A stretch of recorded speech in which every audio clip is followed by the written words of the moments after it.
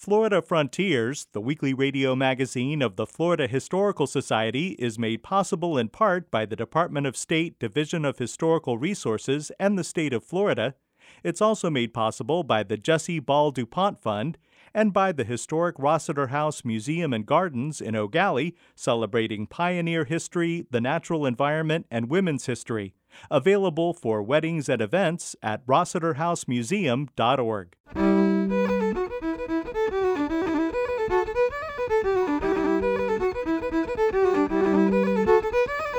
This is Florida Frontiers, the weekly radio magazine of the Florida Historical Society, on the web at myfloridahistory.org. I'm Ben Brotemarkle, and coming up on the program, while Zora Neale Hurston will always be associated with Eatonville, when she wrote, "Somehow this one spot on earth feels like home to me," she was talking about Eau Gallie, Florida. This week, the Eau Gallie Public Library unveiled a literary landmark register plaque recognizing Hurston's time there. Zora came to Eau Gallie in April of 1929, and her goal was to find a little place where she could write. We'll discuss a new collection of essays by historian David Colburn and Senator Bob Graham. These essays show us the importance of thoughtful and civil discourse and the value of citizen activism. And we'll talk about the South Shore Community Center in Miami Beach. All that ahead on Florida Frontiers. When I get in Illinois, I'm going to spread the news about the Florida boys. Shove it over. Hey, hey, can't you line it? Oh, shack-a-lack-a-lack-a-lack-a-lack-a-lack. Can't you move it? Hey, can't you try? In the 1930s and 40s, writer, folklorist, and anthropologist Zora Neale Hurston was a celebrated figure of the Harlem Renaissance. Hurston is best remembered for her 1937 novel, Their Eyes Were Watching God, the story of Janie Crawford and her soulmate, Tea Cake. Hurston's other novels include Jonah's Gourdvine, the story of an unfaithful man and his tolerant wife, Moses, Man of the Mountain, a retelling of the biblical story of Moses, and Seraphon the Swanee, Hurston's only book with white people as main characters. As an anthropologist who studied under the renowned Franz Boas, Hurston published 2 collections of folklore, Mules and Men and Tell My Horse. Hurston also wrote dozens of short stories, essays, and dramatic works. By the time Hurston died in 1960, she was broke, forgotten, and her books were out of print. Today, Zora Neale Hurston is again recognized as an important 20th century writer. In 2018, her book Barracoon, written in 1927, was published for the first time.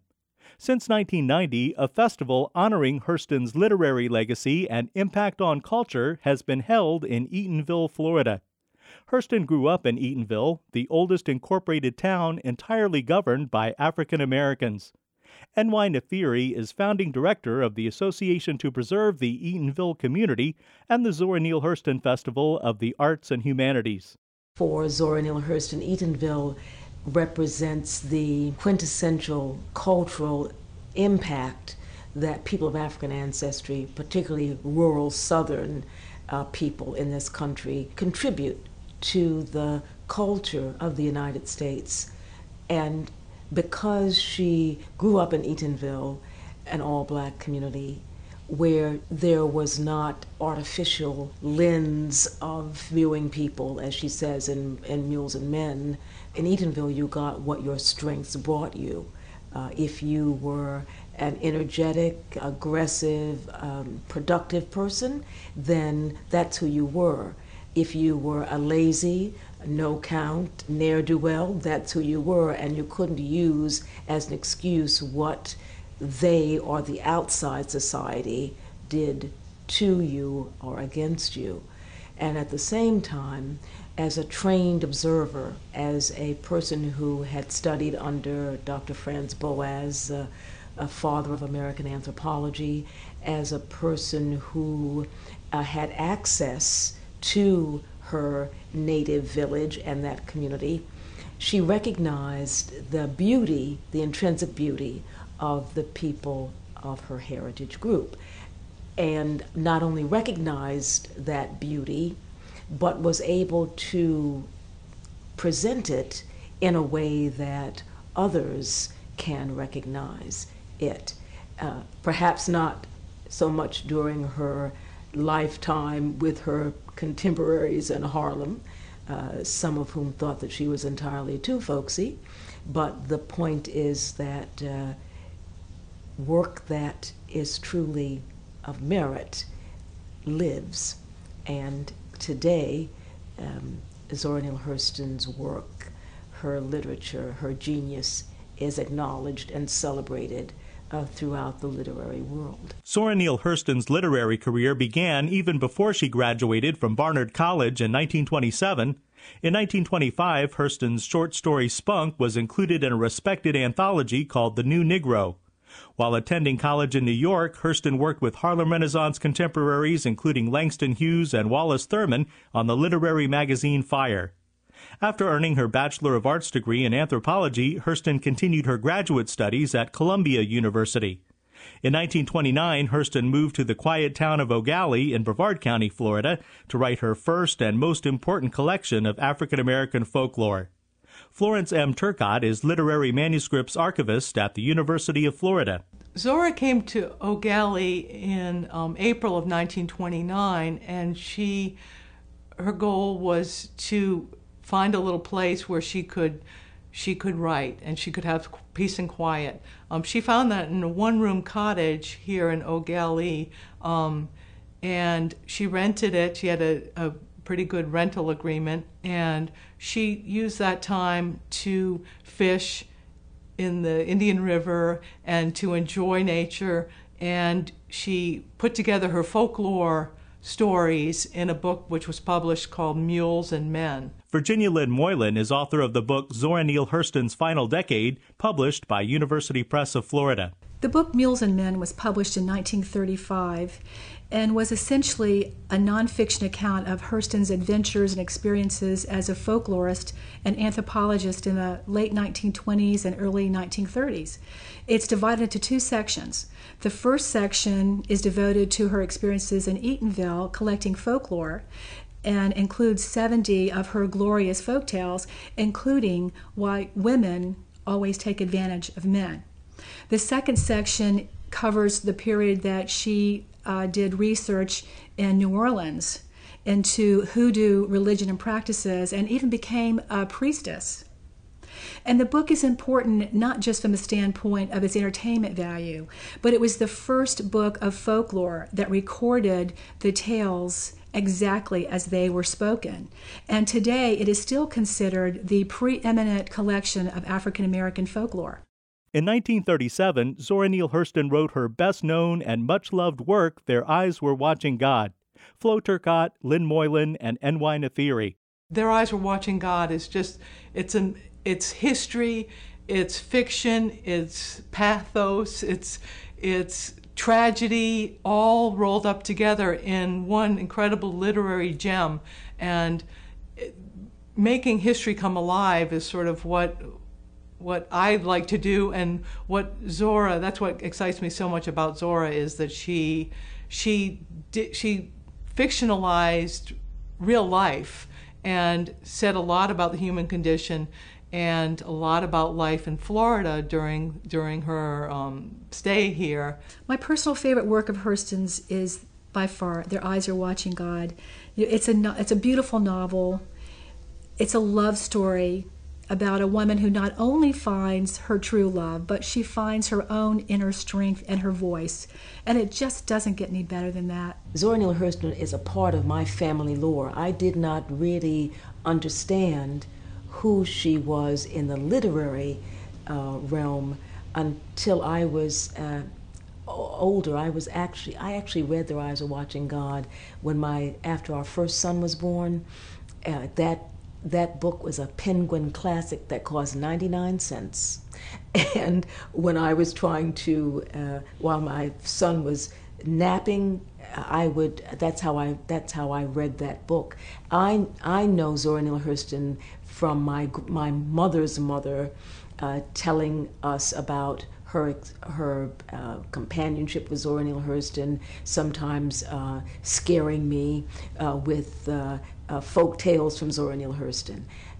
In fact, my husband did literary research on Zora Neale Hurston. There are any number of people that were around me over a period of time, but I did not truly come to understand who she was until I read that book, and then began to reconnect some of the impact that she had. Throughout the 1930s and 40s, Zora Neale Hurston was celebrated as an accomplished and sometimes controversial writer, folklorist, and anthropologist. In 1948, Hurston was devastated when she was falsely accused of molesting the 10-year-old son of her former Harlem landlady. The charges were dismissed and the boy recanted his claims, but Hurston's reputation and career were destroyed. N.Y. Nathiri. She was falsely accused of molestation of a young boy. Falsely accused, completely vindicated, because she was not in the United States when the alleged abuse occurred or crime occurred. But the black press picked up the story after she was vindicated and really ruined her reputation. I think that she fled back to her home state. After leaving New York, Hurston lived briefly in Miami and Belglade before moving to Brevard County. She moved into the same O'Galley cottage where she had been happy and productive at the beginning of her career. When Hurston was unable to purchase her cottage in O'Galley, she moved to an apartment in Cocoa and then to a trailer on Merritt Island. During this period, she worked as a librarian. Virginia Lynn Moylan. Hurston was fired from Patrick Air Force Base as a technical librarian, basically because she supported a whistleblower colleague who had turned in one of his supervisors for destroying documents without going through the proper authorization. So she collected unemployment for a while and finally was offered a job by a man named C.E. Bolin, who had founded a newspaper in Fort Pierce called the Fort Pierce Chronicle. So she moved very soon afterward and went to Fort Pierce to take the job in 1957. Zora Neale Hurston died in January 1960 in the St. Lucie County Welfare Home. She was broke, forgotten, and her books were out of print. Florence M. Turcott. She was a ward of the county, and when she died, her effects thus were ordered burned. They were ordered destroyed. Nobody had come forward to claim them. A friend of hers, who was a sheriff's deputy, was going by the nursing home at the time and stopped and literally doused the flames and saved a bunch of her manuscripts that were about to be destroyed. Today, Zora Neale Hurston is more popular than ever.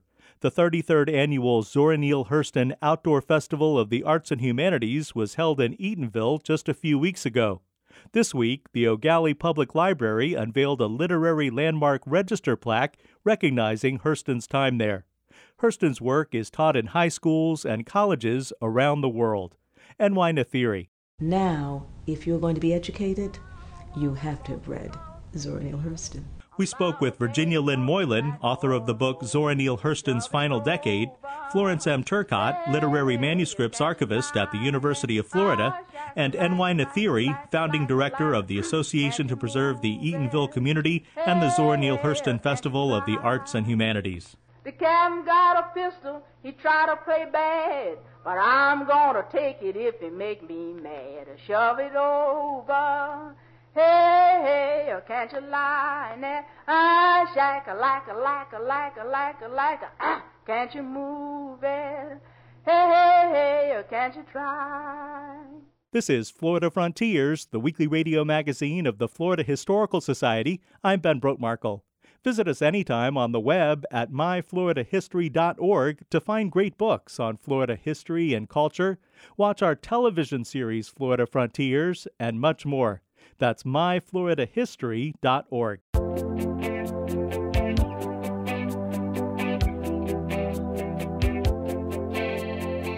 Joining us now is Connie Lester, Associate Professor of History at the University of Central Florida, Director of the Riches Digital Archiving Project, and editor of the Florida Historical Quarterly. Connie, it's been said that newspapers are the first draft of history, and that holds true for the editorial pages as well. Historian Stephen Noel has performed a valuable service for all Floridians as editor of a collection of more than 100 op-ed pieces written by University of Florida professor David R. Colburn and former Governor and U.S. Senator Bob Graham. Appearing in a newly published book by University Press of Florida under the title Writing for the Public Good, the essays span a period of 30 years and originally appeared in major Florida newspapers as well as the Washington Post, the New York Times, and Time magazine. Connie, why did Stephen Noel focus on the op-ed pieces of these two particular men? In his introduction to the book, Noel recognizes the academic contributions of Colburn, giving special attention to two books, The African American Heritage of Florida, which he co-edited with Jane Landers, and which won the Florida Historical Society's Rembert W. Patrick Award for the best book in Florida history, and his 2007 book, From Yellow Dog Democrats to Red State Republicans, Florida and Its Politics Since 1940, a landmark book on Florida political history. Colburn's books and his work on the Florida Legislature's Commission on Rosewood secured his reputation as a scholar of great insight who also accepted his responsibility as an activist for the public good. Bob Graham, as Noel notes, was born for public service. The son of a Florida state senator and half-brother of the publisher of the Washington Post, he was first elected to the Florida House of Representatives at age 29. 2 years later, he won a seat in the Florida Senate. At age 42, he was elected governor of Florida, where he served 2 terms, before being elected to the U.S. Senate, where he served 3 terms. After retirement from political office, he continued to champion environmental issues and education, especially the teaching of civics. In both cases, he served in major roles. In 2006, he established the Bob Graham Center for Public Service at the University of Florida.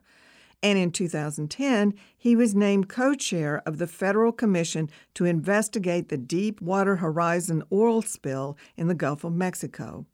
Colburn and Graham brought to their writings a long history of public service and thoughtful consideration on the social, political, and economic issues that roiled the nation in the last decade of the 20th and the first decades of the 21st centuries. Unlike more recent expressions of public discourse that consist of short bursts of invective, poorly conceived, badly written, and supplemented with coarse language and emojis, these essays, while strong in their positions on issues, are thoughtful, civil, and tightly argued. It is apparent to the reader that the essayists ground their arguments in history and facts. One may disagree with their positions, but one must acknowledge the strength and value of their arguments. Connie, as you pointed out, David Colburn was writing as an historian. What were some of the issues that he focused on in these op-ed pieces? Colburn's essays situated events within the context of history. His assessment of 2 governors is a case in point. In 1991, he penned an op-ed in the Orlando Sentinel upon the death of Leroy Collins, hailing the Democrat as a remarkable man and governor who will leave his fellow citizens of Florida forever in his debt. The left-leaning Colburn no doubt saw in Collins a leader whose concerns for the state mirrored his own. He wrote, "It was Collins who modernized the state of Florida, who reminded Floridians and Southerners of their best instincts when they confronted the racial traditions of the past during the tumultuous 1950s. A man of great integrity who fought for equal justice and exhibited empathy for the downtrodden throughout his career." 15 years later, he assessed the governorship of Republican Jeb Bush as he neared the end of his time in office, calling him perhaps the most influential governor in state history. His 1999 clarion call for a conservative political revolution led to school reforms, including reduction in class sizes, privatization of government functions, economic growth and diversification, tax reform, and hurricane relief. Although it is clear that Colburn does not agree with many of the Bush initiatives, he concludes that Bush redefined state politics and the Republican Party, steering both sharply to the right while persuading a new generation of Floridians to embrace his conservative political agenda. Bob Graham was obviously a participant in the political process. What did he focus on in his op-ed pieces? Bob Graham's essays are written from the perspective of a man deeply engaged in policymaking. But like Colburn's reflections, Graham's sometimes sharp observations are couched in the language of civil discourse. Moreover, he understands the value of bipartisan approaches to problem resolution. In a 2008 op-ed published in the Washington Post, Graham addressed the problem of political gridlock. Joining with 16 other experienced public officials from both parties, he issued a call for a change to reduce the divisiveness. Viewing the upcoming presidential election as an opportunity for a new start, the group called on the next president to appoint a truly bipartisan cabinet, pressed both parties to lay out specific strategies to reduce polarization, demanded that Congress modernize campaign finance reforms, require that presidential debates focus on a single issue, reform the dysfunctional presidential primary system, and educate citizens to use their powers for effective participation in the political process. Graham's sharpest rhetoric occurs in his calls for citizen activism to protect the state's beautiful and fragile environment. Year after year, he addresses the same issues: Everglades restoration, offshore drilling, protection of the springs, algae blooms, wildfires and wildlife, and managed growth. In 2017, as he thought about his own legacy, it was not the offices he held that constituted his legacy, he wrote, but the land we conserve to protect Florida's environment, economy, and quality of life.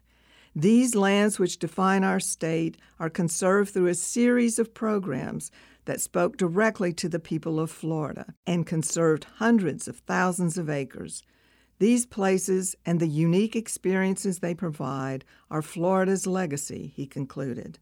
Reading these essays, which reflect the lifelong research and activism of David Colburn and Bob Graham, show us the importance of thoughtful and civil discourse, engagement across political divisions, and the value of citizen activism. In short, it reminds us that we need public intellectuals to help us uphold the public good. A great collection edited by Stephen Knoll. Thanks, Connie. You're welcome. Connie Lester is Associate Professor of History at the University of Central Florida, Director of the Riches Digital Archiving Project, and editor of the Florida Historical Quarterly.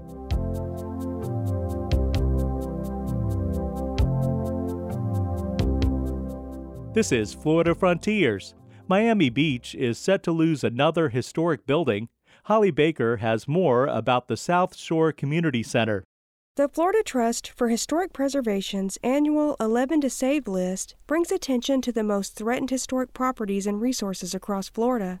The Florida Trust has identified the South Shore Community Center in Miami-Dade County as one of the most endangered historic properties in the state. It's been included on their annual 11 to Save list. Ennis Davis is an urban planning consultant and a trustee for the Florida Trust for Historic Preservation. He told me more about the South Shore Community Center in Miami Beach. The South Shore Community Center in Miami Beach was designed in 1969 by architect Morris Lapidus. Lapidus was a Jewish Ukrainian immigrant that was based out of New York who designed over 1,000 buildings over the course of a 50-year architectural career. He is primarily known for his Miami modern architectural style, and he designed several hotels in the Miami Beach area between the 1950s and the 1960s.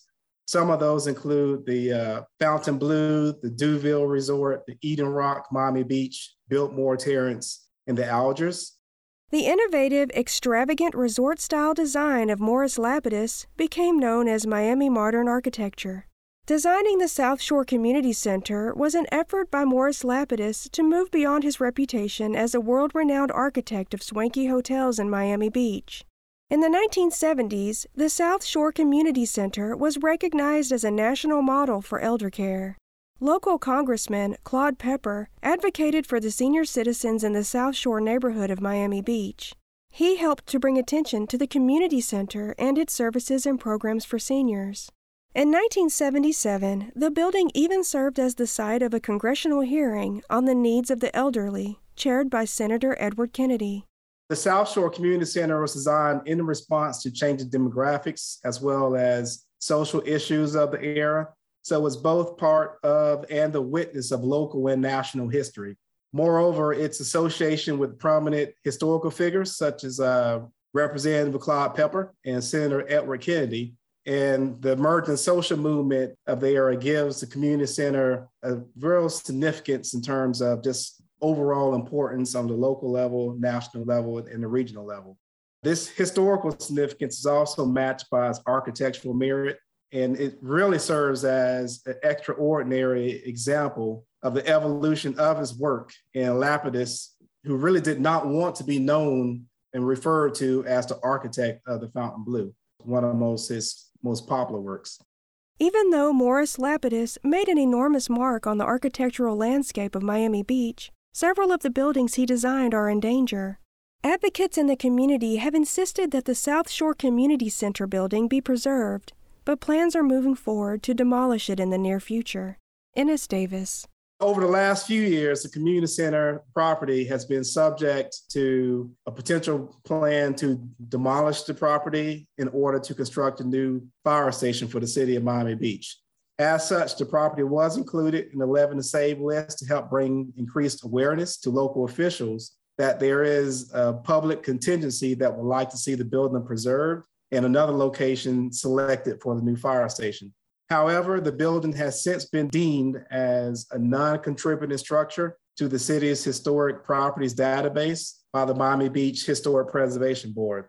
Thus, at the Preservation Board's March 2022 meeting, the board did approve the design of the new fire station and the demolition of the South Shore Community Center. So as requested by the Preservation Board, the approved design of the new fire station is supposed to incorporate design elements from the existing South Shore Community Center, including the retention of several planters along the building's facade and the relocation and reuse of portions of the building's entry canopies, and then the use of split-face concrete block as an exposed staircase to kind of pay homage to the property. To learn more about the Florida Trust for Historic Preservation and their 11 to Save list, go to floridatrust.org. For Florida Frontiers, I'm Holly Baker, Public History Coordinator for the Florida Historical Society and Archivist at the Library of Florida History in Cocoa. You've been listening to Florida Frontiers, the weekly radio magazine of the Florida Historical Society. Visit us anytime online at myfloridahistory.org and on Facebook. Production assistance for Florida Frontiers comes from Connie Lester and Holly Baker.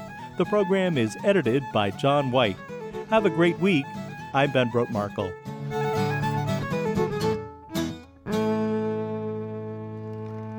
Florida Frontiers, the weekly radio magazine of the Florida Historical Society, is made possible in part by the Department of State Division of Historical Resources and the state of Florida.